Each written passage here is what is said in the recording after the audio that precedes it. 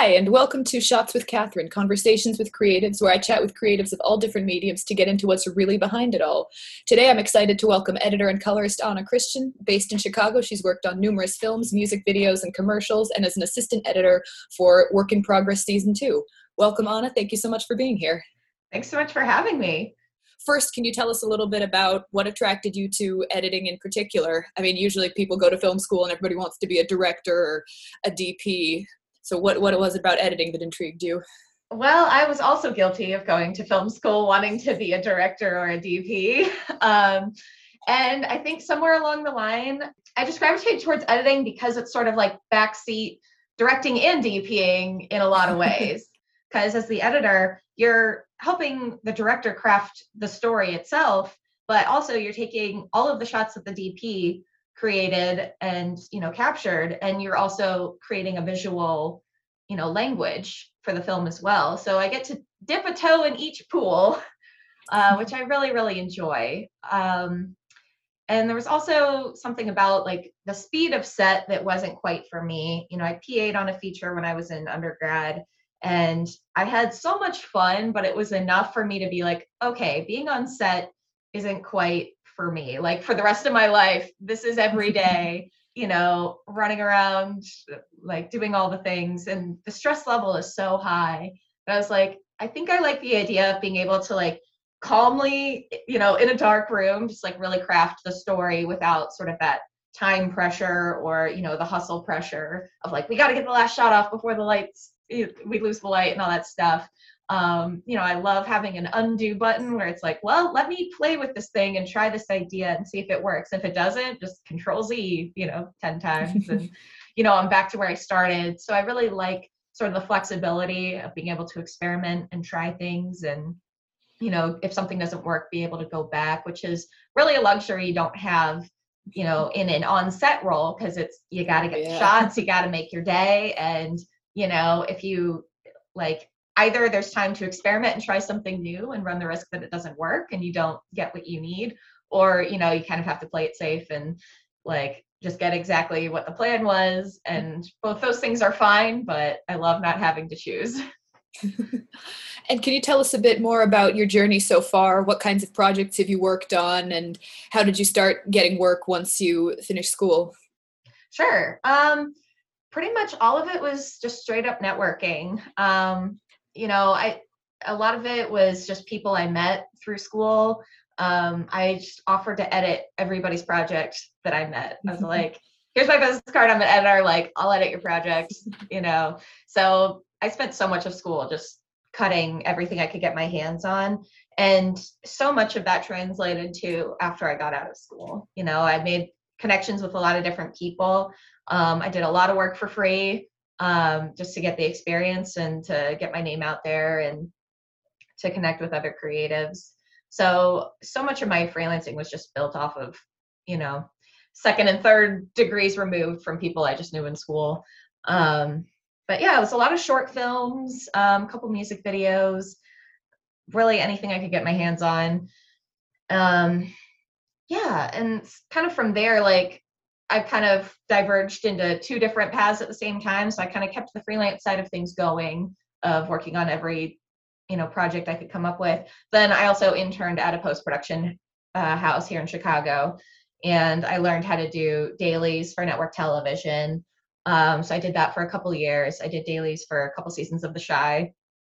And then from there, having that experience as a dailies tech and really getting a very technical grounding in workflow and, media management and things like that, it really prepared me well to move into an assistant editor role, which I landed this past year on Work in Progress. So being, joining the union, the editors union, and being on sort of a network TV show.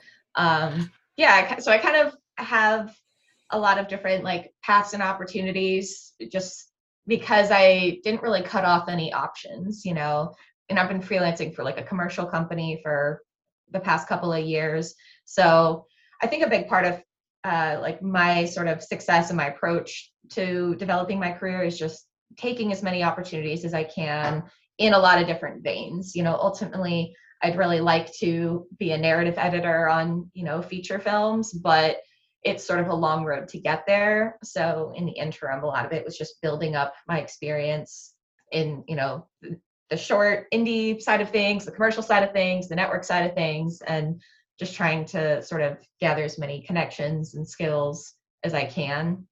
Oh yeah, I mean, it's super important to be diverse, have a well-rounded skill set. Could you elaborate on that a little more? You mentioned working as an assistant editor and then doing dailies. So for people who aren't familiar, would love to hear more about what that's like, because there's so many different positions within the editorial world. Sure, sure. Yeah, for sure. I would love to chat about dailies because it's probably one of the most invisible roles on any film set. So your dailies person is, at least, in like a network TV world, that is the person that stays up all night every night to process all the day's footage so that it's ready for the producers and the director and the DP to watch the next morning. So it's a very grueling job that requires you to be a little insane because you have a completely flipped sleep schedule. But yeah, it's literally just all of the footage from set comes to you, and you sync the audio, you apply basic color, and you render out both the proxies for editorial that get sent off to the editors to start cutting with, and then also like usually streaming daily, so you upload it to some sort of online viewing platform where the producers and the directors, they can watch all the previous day's footage. But yeah, you pretty much never sleep ever. But no, it's a great job, and it's a great way to get in the door on post-production. And it's such an important job because it really takes a lot of trust in your dailies op to make sure all your footage is being processed correctly. A lot of people, when they, in post-production at least, when they hear that you've done dailies, they're like, okay, like you know what you're doing, you have the technical knowledge and stuff like that. So pro tip for any aspiring editors, learn how to do dailies. I've met a lot of editors who don't manage the technical side of their projects as well, and projects really suffer because of it. Like you get to the end of a project and there's a lot of like cleanup that needs to be done. So I think it's really important for editors to understand sort of the technical aspects of their job. And going through, a position like a dailies tech, you really, really start to understand a lot of the technical back workings of filmmaking. And I think that's really, really important. Oh yeah, I had no idea just how technical certain parts of editing could be, because I remember all of the editing classes that I ever took in school were much more focused on the creative side of it, like how to put the story together and then using different softwares. And I used to run into some of those issues because I didn't know how to best organize my project or make proxies or anything. In school, that absolutely should be where the focus is, but there's so much technical that goes into it, and it's such an important part of the process that like it's really, really essential, I think, for truly doing a good job in your role. It's not just about having the creative masterpiece, it's also about like actually doing the full scope of your job. So could you walk us through what the workflow would look like? Say you're hired to edit a short film that was shot on an Alexa. What would the workflow look like, both technical and creative? Yeah, for sure. So for like an indie short film where say I'm like the sole editor, I don't have an assist or anything like that, which is most of the work I do. I mostly am like my entire own editorial pipeline. So I'll usually make my own dailies because having done it, a lot of times I get dailies in that aren't correct. So I'm like, well, I'm going to remake all of these. So yeah, I usually, I create the dailies. So, proxies that I can edit off of.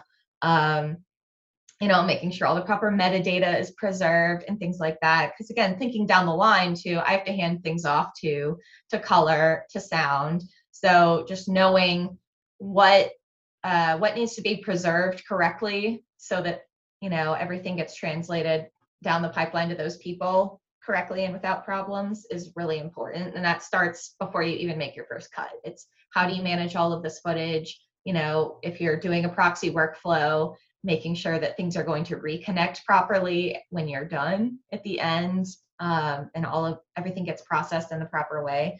So from a technical standpoint, it's all about setting it up correctly and then handing it off correctly. So just knowing how to do that. And then everything in the middle is all the creative fun stuff. So, I mean, every creative process is totally different. It just depends on the project. Sometimes I'll try and like watch some films that have a similar feel or vibe to what the director is going for. I'll usually get references from them of like things they have in mind. Just to get in the right like state of mind to cut something. But a lot of times I just like start at the beginning. I know some people like kind of jump around a little bit, but I really like to start at the top because every scene builds on the tone that you're creating for the film, and it builds on the characters that you're creating. And so decisions that you make at the beginning are going to impact decisions that happen later. And this is sort of where that like backseat directing comes in, is like, okay, if I pick one take over another for, say, the scene where we first meet our main character, if like, depending on what their reaction is, that's going to inform, say, like all of the important scenes down the line of, okay, how is this person going to respond here? How do we arrive at this emotional high point or low point, at the climax of the film? And what are sort of the little mini emotional steps along the way there? Does this logically make sense that this character that starts out in this emotional state ends up here? And, obviously a big part of that is like how it's written and stuff. Obviously the script and, the acting and the direction all has to be there. But if you have an actor that gives you options, then picking the right options is really important for making the trajectory for a character make sense.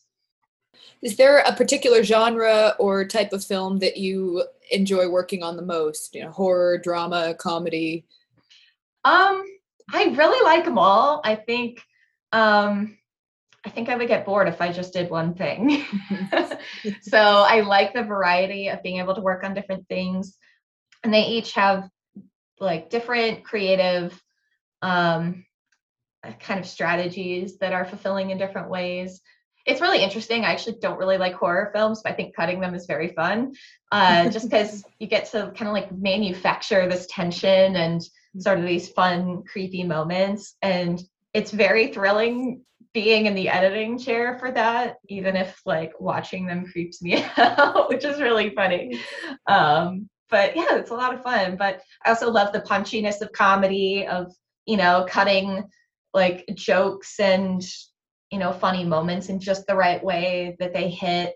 I think for drama, really like crafting a very emotional scene, I think is probably one of my biggest strengths, is just like two people like in a room having a very intense conversation, and really just like crafting the pauses and the breaths in between those really intense moments. How does somebody go from like being completely composed to a crying mess in the course of a conversation? And how do you make that feel natural and organic and not histrionic? I find that to be very fulfilling and, engaging to craft that. So yeah, I guess the answer is I love all of it. When it comes to the different kinds of films, are there any kinds that you might describe as more challenging or less challenging to edit depending on the style or how it was shot? Something that's experimental or something that's handheld or has a lot of long takes versus a lot of quick shots? Yeah. For me, it's less about how it was filmed and more about what was the process for filming it. And by that, I mean, people who bring me in as the editor before they film is always a better process, because there's always something that I can bring to the table in pre-production that production hasn't thought about yet. So it's just like a fresh pair of eyes looking at the script, thinking about how would I cut this? And then if I'm just getting the footage at the end, and then I'm looking through it and being like, oh man, I really wish they had gotten this shot, or this would have worked out great if they had only done this thing. So just being brought into the conversation in pre-production, like, is such an important thing for me personally. And I really encourage people to do it. Like, if you're hiring an editor for sort of their creative skills and vision, and like you have that respect for them, then bringing them in at the start, like, will make your project so much better. Like, I can't tell you how many times, we get to the end and there's like no transitions, because, when you're breaking down a script, you're looking at it scene by scene. And so often people don't think about how do you get from scene 1 to scene 2, or like in between all these scenes, versus me, I have to think about that. It's like, okay, how are we getting out of this scene and into this scene? So like, what's your plan for that? Have you thought about this? Let's make sure we get this shot. Or, if they want to do really long takes for a scene, or if they want to make it a oneer, like, I love oneers, I think they're super cool, but making sure, hey, make sure you get me one safety alternate angle or cutaway or something. Give me an option for a cut point, because if you don't nail that oneer, then I'm boxed in. There's no option for me to like get out of it and get back in to cut out, whatever it was that didn't go correctly in that oneer. I totally like respect the vision, but I also respect having the safety of making sure that, all right, well, if you didn't get it, then like, I'd rather we're not totally out of luck, so making sure that you have safe options, so that if everything goes wrong, you can still, make it work, even if it wasn't the perfect vision realized. So there's a lot of things that I think about in that way. Or, if someone comes to me saying, oh, I want to have like cut this like an Edgar Wright movie, with these really like quick transitions and stuff, and then I'm not seeing in the shot list the shots that they need to make something like that happen, then, I can pop in and be like, okay, well, like, you need this, this, and this, if this is the way you want it to be edited. So yeah, that's really the more important element for whether it's an easy project or a hard project to edit. Do I have a voice before the film's even shot? Oh yeah, that's something that I feel like a lot of filmmakers don't think of or don't do, but it is so important, because I know definitely on projects where I've been able to talk to the editor, show them my shot list beforehand, that's always so helpful. I mean, I think the real collaboration's got to start early on with everybody, because editing is just such an important part of the process. And then I've worked on various projects where like, oh, we're still finding an editor, we don't have one, and then post ends up taking forever and it's a mess. Yeah, absolutely. And I think that's, you really hit on a big part of it, is that it is such a collaborative medium, filmmaking, and recognizing that an editor is a really important part of the collaboration.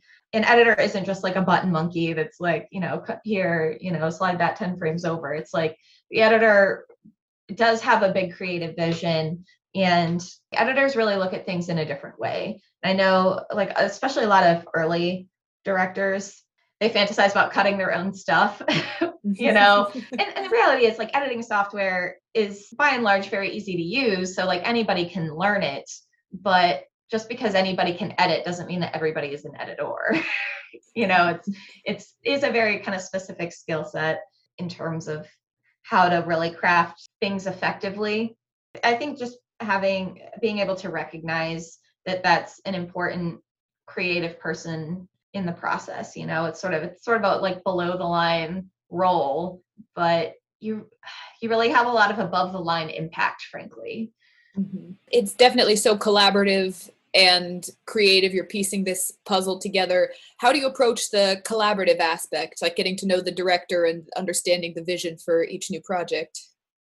I think so much of it just comes down to like having really deep conversations about, what inspired the story, like what's the story that they're trying to tell, what's the feeling that they want the audience to come away with.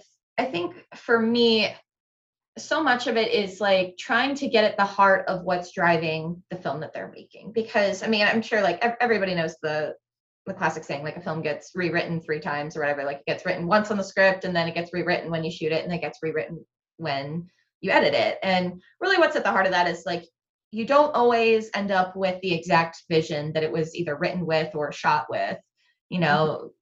At the end, your actors bring something new to those characters that didn't exist on the script page. The footage that you're able to capture, like maybe some things didn't translate the way that you thought it would, or something else is being translated. And, the best thing you can do for a project isn't necessarily try to force it into the mold of what the perfect idyllic vision was in your head. It's, okay, what do you have before you? And like, we might have to adjust these things because they didn't work the way that you planned, but what's at the heart of the film? Like, what's the story you're trying to tell, or what are the emotions you're trying to convey? And how can we still preserve the heart of that vision in the footage and the performances that you were able to actually capture? And I think that's a real struggle for a lot of directors, is to like let go of maybe the original vision for something. I'm not talking about like big picture things of like, obviously the story is still the story, but maybe there was an idea for a character of like, oh, I really wanted them to be this way or feel this way. And maybe that actor just brought something new to that character and inhabited that character in a way that like just brought something, a different element to it. Coming in fresh to it, not knowing like the inner workings of the writer, the director's, brain for that character. It's, okay, this is what I'm seeing from this character. This is what I'm getting from this actor. Maybe we pivot this character's emotional arc this way because it feels more organic or real or truthful. Maybe we cut this scene out because, with everything that we've been given from this character, the scene just doesn't feel like it makes sense anymore. It doesn't fit, or, something like that. So a lot of it's just like trying to preserve and nurture the original vision of a creative while also retooling it, like the actual footage and the story, so that it actually serves that original vision. The reality is nothing ever comes out perfectly the way you imagined it.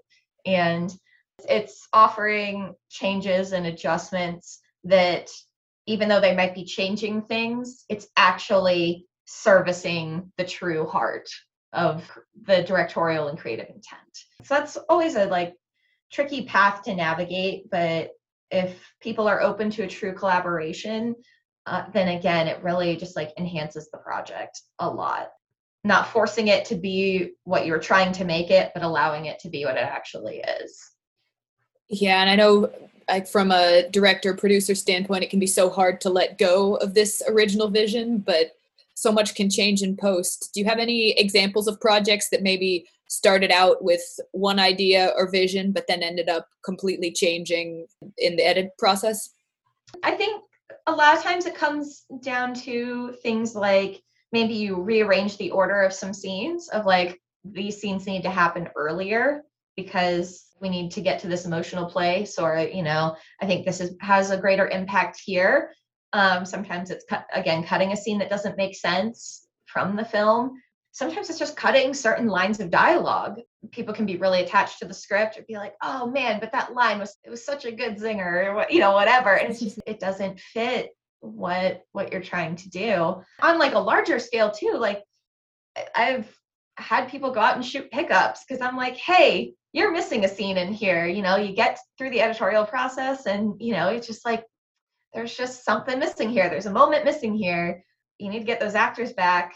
Go pick up this thing because you really need it for this part to make sense, or for this like emotional trajectory to make sense. It's like, I'm definitely not afraid to tell people to go out and get pickups. But the reality is, usually if I'm asking for pickups, it's because I didn't get to come in on the front end during pre-production, like, and get a look at the script ahead of time and things like that. It's, so that's sort of, most of those situations kind of happen when it's like, all right, here's our whole film that we shot, go edit it. And it's like, oh, well, you could have used this extra scene here.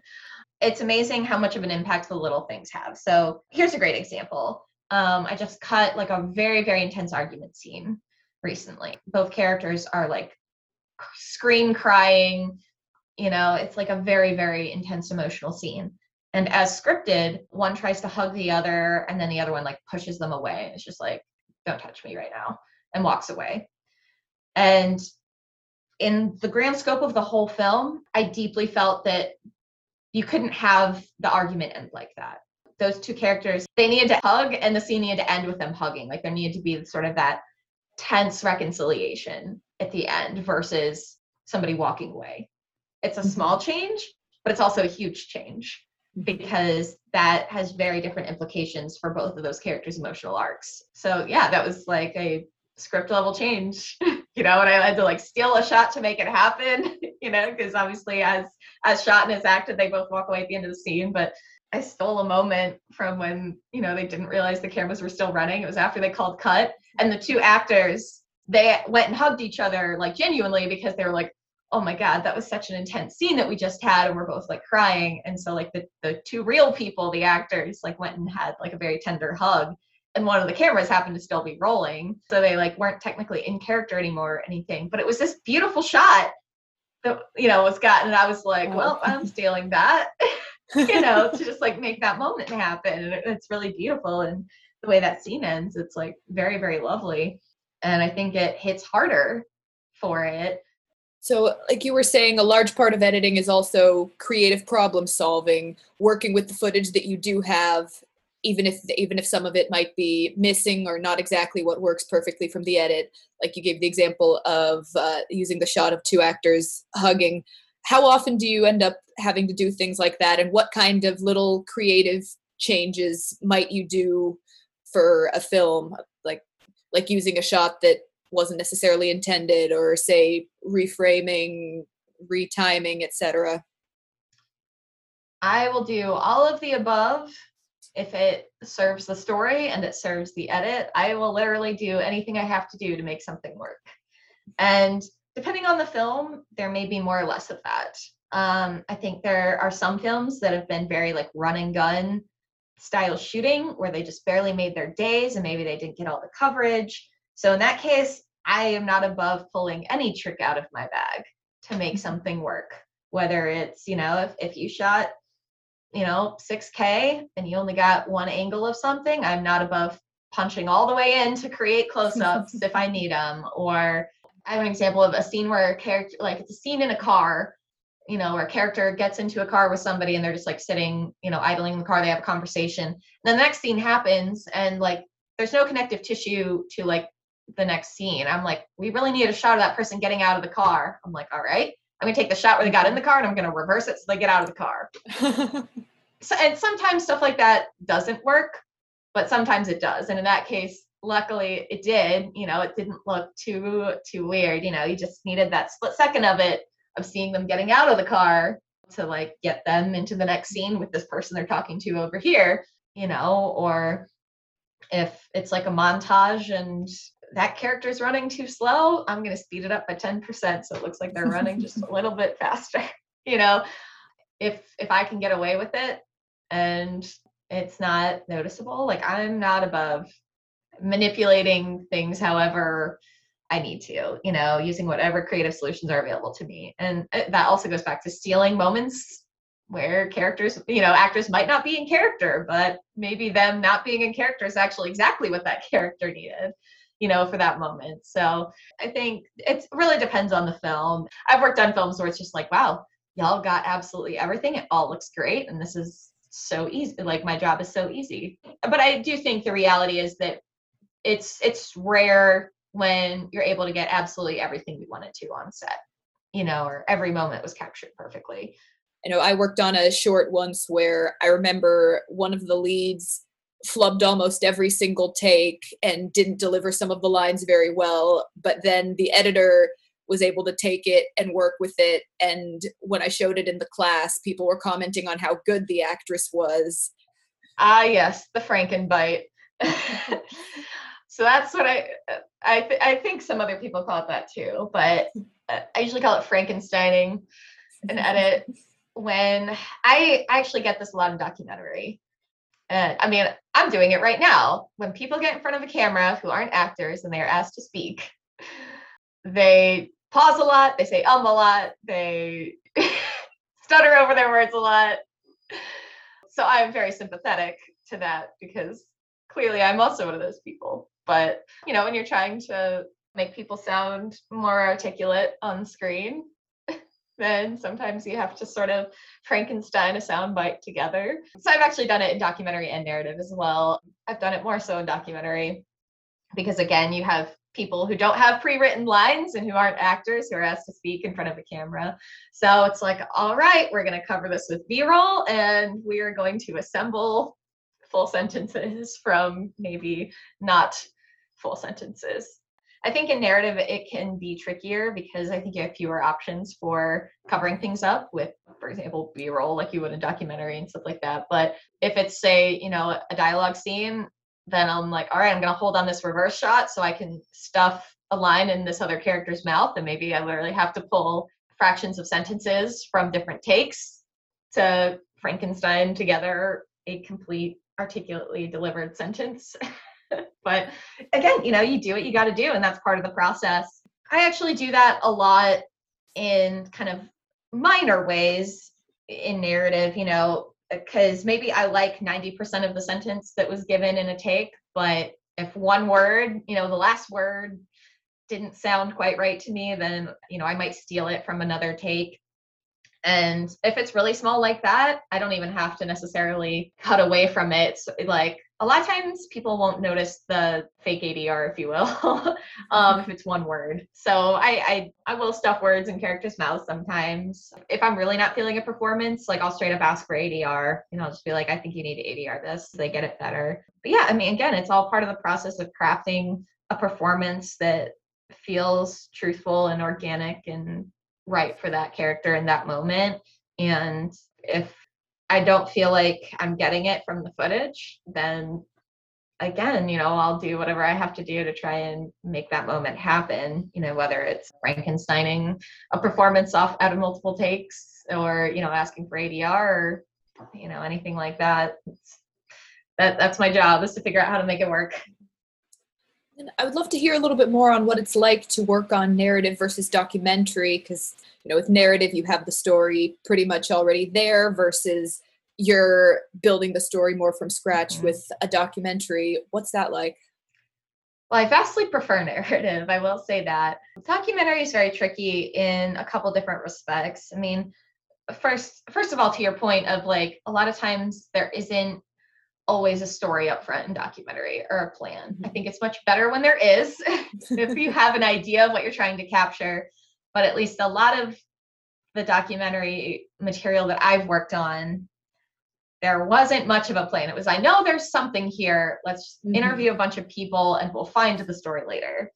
And that's always very overwhelming and tough to be like, all right, here's 40 hours of interview footage. Let's find the story. So that's a very daunting task if there isn't sort of a very specific vision going in.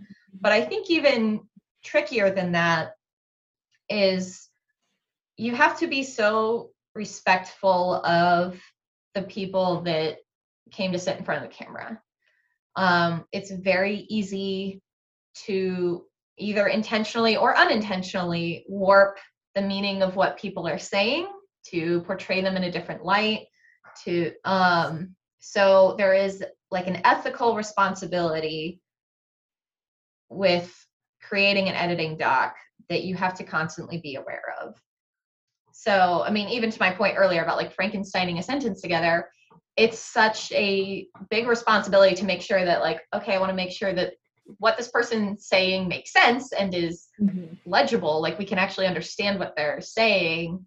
It's not this crazy run-on sentence that we have no idea what they're saying. But if I'm going to Frankenstein a sentence or a soundbite together, making sure that I'm so careful to preserve the original intention of what they're saying and not warping it in any way.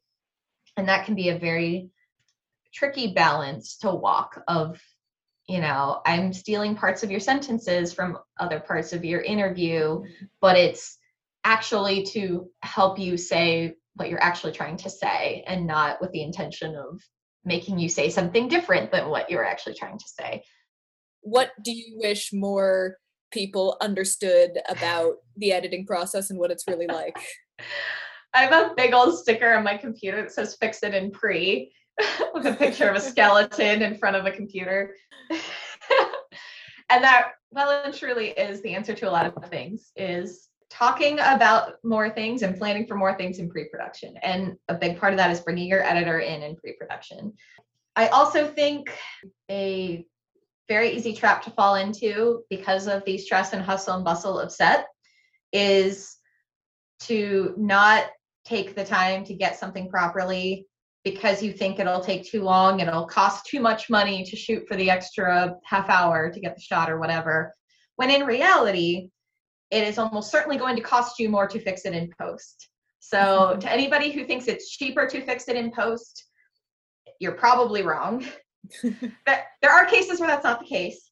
Like, it is very rare that if I'm on set as the editor, will tell somebody fix it in post.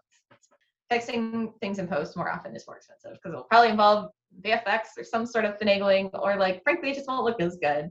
If you're able to take the time to do a shot one more time or whatever you got to do to make it happen, that's very important. But again, having a more thorough pre-production process, more pre-production never hurt anybody.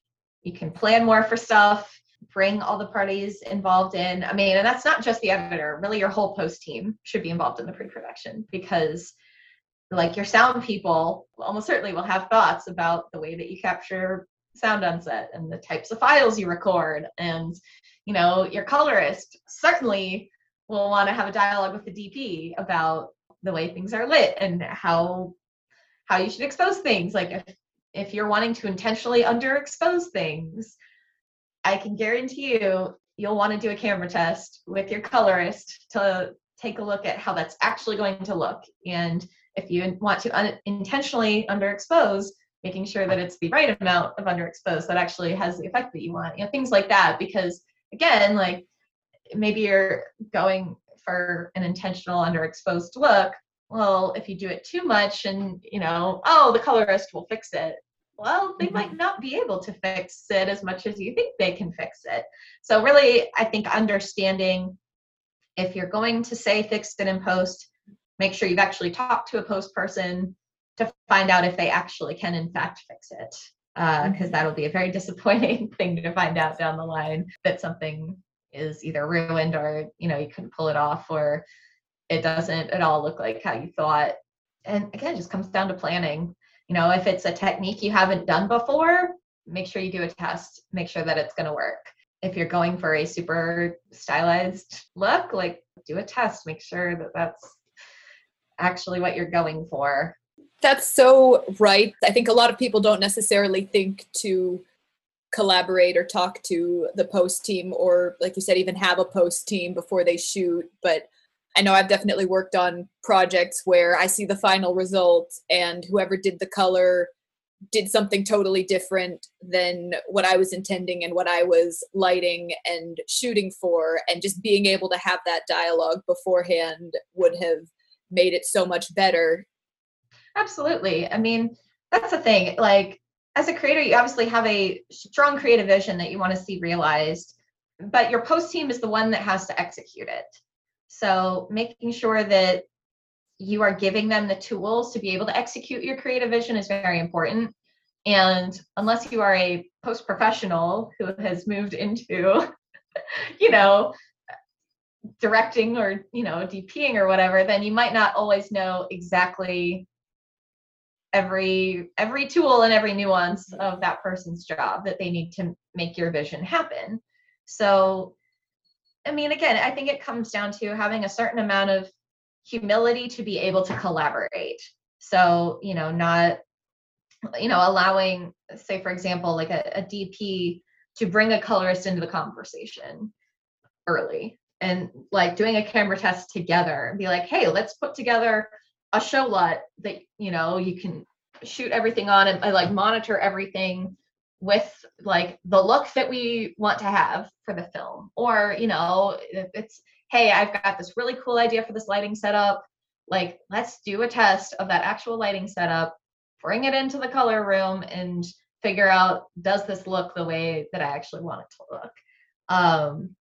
And, you know, if you have a really good colorist who has a very strong technical grounding, they can really do a lot to help inform really nailing the look that you want. And a lot of it comes down to what you're capturing on set and how it's being lit and exposed and all those things. And you can save a lot of amazing things in color.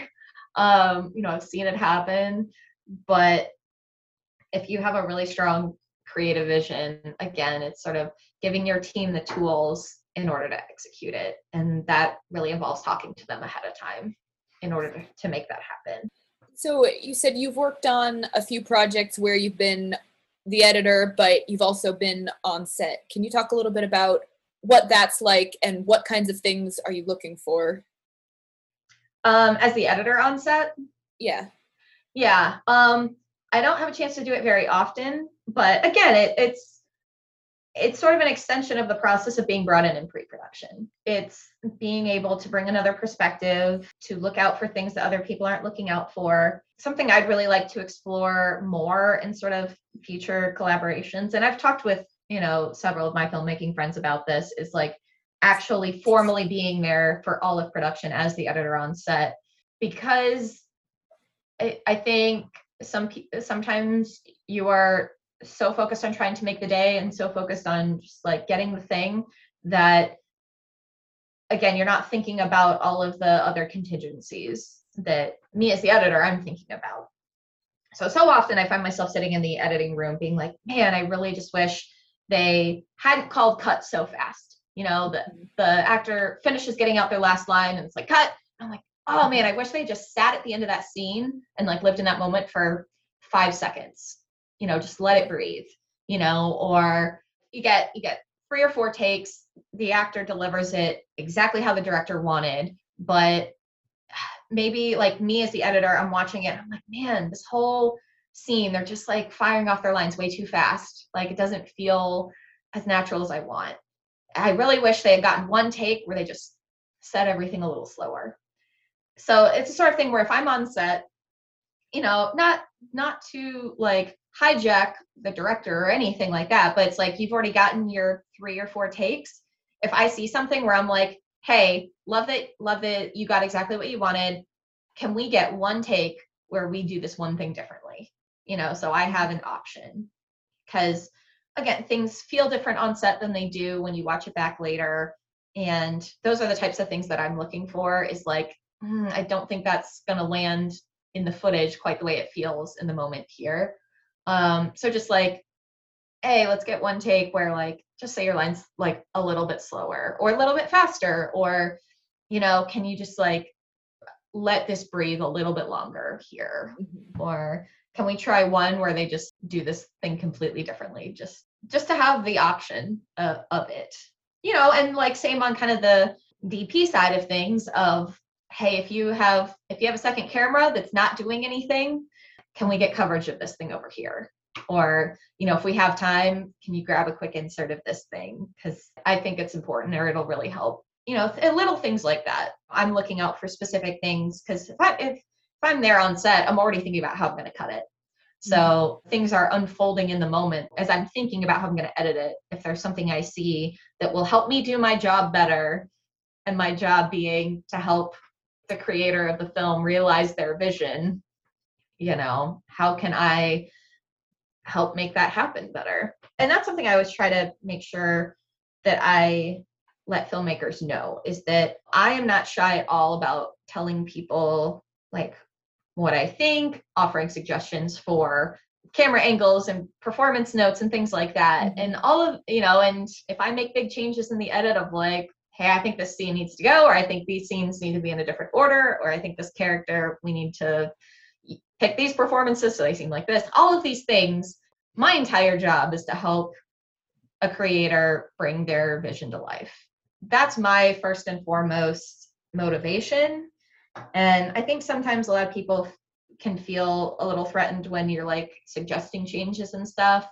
And it's not to like make me feel better and like pat myself on the back and be like, haha, oh my God, I like did this amazing thing to your film.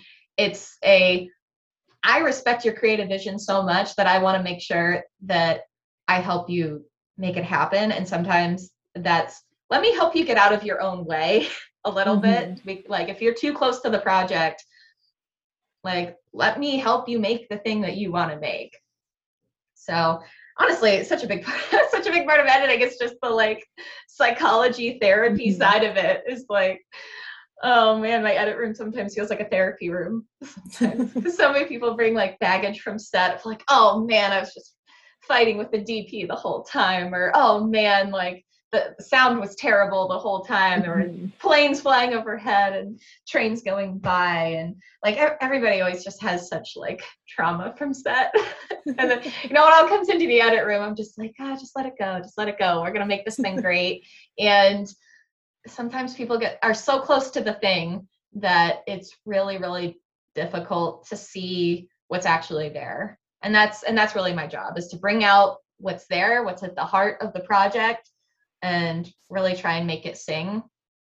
And again, really preserve and respect that original vision. Mm-hmm. And respecting the original vision sometimes means changing some things slightly so that it actually serves the intention and sort of the heart of the film. So that's, always a reassurance I want to give to filmmakers, because, I sure talk a lot about all the tricks I make things work with, and changing things around and kind of manipulating things to be different.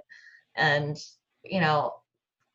again, all of that is not to undermine a certain vision, but to actually fully realize it. Definitely. And I know it can definitely be really hard if you're one of the people on set actively making things happen. It can be so hard to step away. Like if you have one shot that took you 20 takes to get right, or that took really long to set up, then there's that part of you as a director, as a DP, that really wants to use that shot, mm-hmm. even if it doesn't necessarily work. Oh, I know. Oh, I hate doing that as an editor, to kill the darlings, so to speak. Just oh man, I know you love that shot, and I know it took you forever, but it just doesn't work. That's the not fun part of my job, is giving the bad news like that. When somebody's really attached to a thing or an idea, and it's like, well, if you'd pulled it off, it would have been really cool, but unfortunately it didn't quite work. And it's sort of bringing down the quality of your film. But again, that's part of my job, though, is to be the person who's removed from it enough to, be able to have that insight. Yeah, it must be so nice to have an editor on set. I haven't worked on very many projects like that, but I know oftentimes the cutaways or the inserts or the transition shots might be the first ones that get killed if you're tight on time, but mm-hmm. those can be so crucial. Yeah, that's the thing. Like, I can't say I've done that much, being an editor on set, but it's something that I have had dialogues with some of my close filmmaker friends about, that we actually want to start doing more of in the future, because the very few times I've done it, I think it has helped a lot. And the people that I was with certainly thought it was so. But, it's probably not a setup for everybody. I think if you have the right relationship with your editor, I think it could potentially be a very, helpful thing. But, more importantly than having them on set is, like, I think everybody should do this with their editors regardless, is talk to them in bring them into the pre-production process, have them take a look at your script and your shot list, and, make sure they're a part of that conversation, because I can guarantee you they're thinking about things that you're not thinking about. And it's also an editor's job to take care of continuity. And I found continuity errors in scripts before in like pre-production, and it's something small that slips through the cracks, but again, like, that's my whole job, so I'm looking for stuff like that. Yeah, fix it in pre, everybody, don't forget. Yeah. So last question, what are you working on now, and where can we follow you? Oh, well, I am finishing up cutting a feature film called Good Guy with a Gun. You can follow me on my website, annajchristian.com.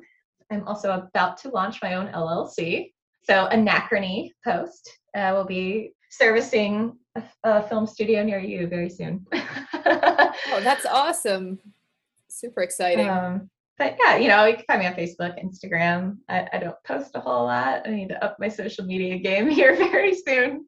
We live in the digital age, but I do in fact exist on both of those platforms. I would love to hear from people, and definitely anyone who wants to reach out. I would certainly welcome any questions or dialogue, or project pitches or anything of that nature.